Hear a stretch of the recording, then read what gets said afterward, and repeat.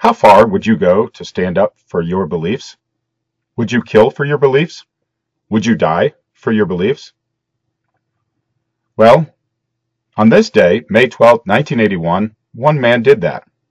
Francis Hughes starved himself to death in the Maze prison during the 1981 Irish hunger strike. These Irish prisoners were objecting to the way they were treated by the British prison authorities, and they wanted political prison status to be granted to what I would call terrorists, but the expression one man's terrorist is another man's freedom fighter. They wanted political prisoner status to be granted to the IRA prisoners, not completely different to the debate over the enemy combatant status of prisoners within the United States facilities at Gitmo. Following in the footsteps of Indian independence leaders, most notably Gandhi, the Irish nationalists organized hunger strikes in 1980 as well as the 1981 strikes that we're talking about. Bobby Sands was the leader of that 1981 hunger strike. And, I have to note here, Gandhi was obviously a pacifist, and these IRA members were part of a violent terrorist organization. I'm not trying to equate those two. I'm trying to equate the idea of self-sacrifice for a belief, regardless of whether I agree with the belief system itself. So this narrative is not really an endorsement of the prisoner's violence in either prison or after or before, but a recognition of this important day in the history of Northern Ireland, specifically the Troubles. How can a person shut down hunger? It seems hardwired into our sense of self-preservation. Like people who drown still open their mouths and try to breathe, even though they know they're in water. How can you stop eating? In 1975, Article 6 of the World Medical Association's Declaration of Tokyo stated that doctors are not allowed to force feed hunger strikers. The doctors are supposed to understand the prisoner's independent wishes, and it's recommended to have a second opinion as to the capability of the prisoner to understand the implication of his or her decision and have informed consent. Having said that, however, I'm thinking of Gitmo again.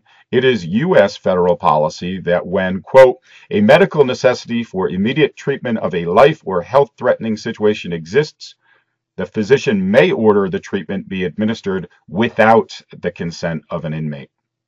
Two totally different ways of approaching it.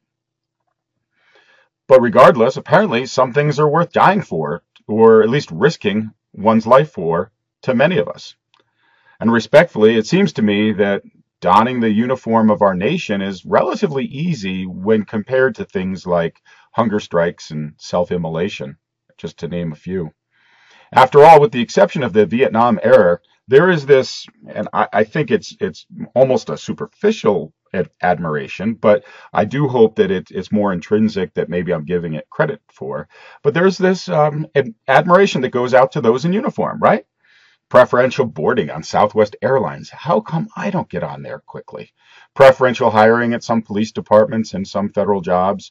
The GI Bill itself, right, with educational opportunities, the VA housing loans, et cetera, et cetera.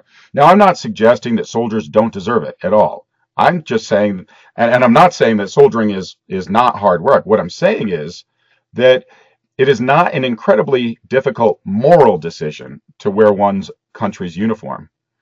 Yes, it's a moral decision for the Amish and Mennonites and conscientious objectors. That's not where I'm going. I'm going with the fact that being asked to and volunteering to wear your own country's uniform is not the hardest decision in the world. During a time of conflict, it might be pretty darn scary. Fortunately, I don't know. But there's pride in representing one's country, right? But what if one doesn't recognize the legitimacy of the nation state that one resides in? I would imagine that'd be a much harder situation and a harder position to make that choice, whether to wear the uniform. And perhaps it would be an easier decision to raise weapons against that nation state than to join it. Again, back to Northern Ireland. Northern Irish nationalists believed that the partition was immoral and illegal. And therefore, they don't recognize the fact that the plurality of the plebiscite supports union with Britain. They consider the plebiscite to be kind of like a rump plebiscite because it's not taking in the whole island. Whatever your feelings are, I just am fascinated with the fact that Northern Irish nationalists historically during the Troubles found it easier to raise weapons against the government than to wear the government's uniform. I'm glad that I never had to make a decision like that. I mean, here's another example. On this day, May 12th, 1885, the four-day Battle of Batoche ended with a decisive defeat of the rebels. These rebels were the Métis people who had organized the Northwest Rebellion against the Canadian government. And here we thought everything was happy on our northern border. The Métis are a people of Canada who trace their descent to the First Peoples as well as the very first early European settlers. They account for about 1.7 of the current population of Canada, and today they're recognized as one of the Aboriginal people under the Constitution Act of 1982. They are listed equally with the First Nations and Inuit peoples. But could you imagine, like, an ethnic group of, mixed race Native Americans and early American settlers raising up weapons and against the United States government? That's what the Métis people did north of us on this day, May 12th, 1885. Also on this day, May 12th, 1998, the Trisakti shootings, or the Trisakti tragedy, took place at Trisakti University, Jakarta, Indonesia.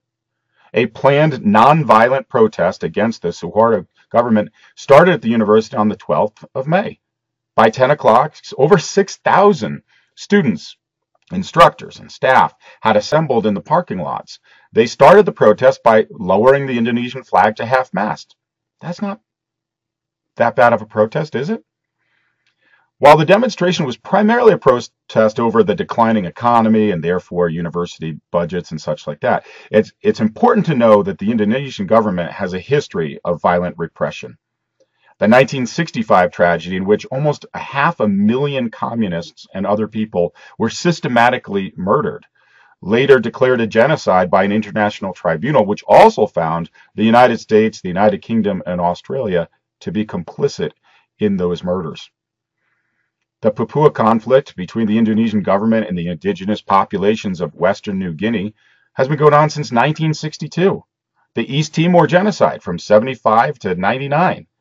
Indonesia has a history and a propensity of using military force, weapons supplied by the United States and our allies, against ethnic, religious, and ideological populations. So May 12th turned out to be no different. During the demonstration against President Suharto, the soldiers opened up fire on the unarmed protesters. Miraculously, only 4 students died. And again, forgive my pronunciation, Elang Mulia Lesmana, Henry Hurtado, Hafidin Royan, and Henryawan C. were the 4 students killed. Dozens and dozens and dozens more were injured. The shootings caused even more riots and protests to break out throughout the entire archipelago of Indonesia, and in fact led to Suharto's resignation. Sacrifice can have results. What about self-immolation? I mentioned that at the very top of the story. Remember Thich Quang Duc, that famous Vietnamese Mahayana Buddhist who burned himself to death on June 11th, 1963? That picture is one of those "Where are you now?" or "Where were you then?" That is a moment in time. He was protesting the persecution of Buddhists by the American-supported South Vietnamese government of Nguyen Diem. Those photographs of that immolation are as powerful today as they were then. JFK said in reference to the picture, "No news picture in history has generated so much emotion around the world as that one." And even today we see Tibetan monks and even Tibetan civilians using self-immolation as a tactic to bring attention to the Hanification of Tibet and the repression of Tibetan culture, religion, and political self-determination. And even in the U.S., right? There have been hunger strikes in the United States, particularly, as I mentioned, that extrajudicial detention facility in Guantanamo Bay. Apparently, as early as 2002, and then on 05 to 08, and apparently there was another hunger strike in 2013. There have been hunger strikes by a lot of the detainees. Records show that more than 80 inmates at one point dropped below 100 pounds. The organizer of many of these strikes was Shakir Amir, who was later repatriated to his home in Saudi Arabia when the U.S. government admitted they didn't have any evidence for him to put him on trial. So, at the very least, his hunger strike seems pretty authentic. Hunger strikes, self immolation. How far would you go? I'm glad I don't have to make that decision. Would you die for your beliefs? I'd like to think I would, but it's a slippery slope, right? I can self justify anything, especially inaction. Would you commit suicide as a means of political protest? The Buddhist monks have done it. The Irish prisoners did it.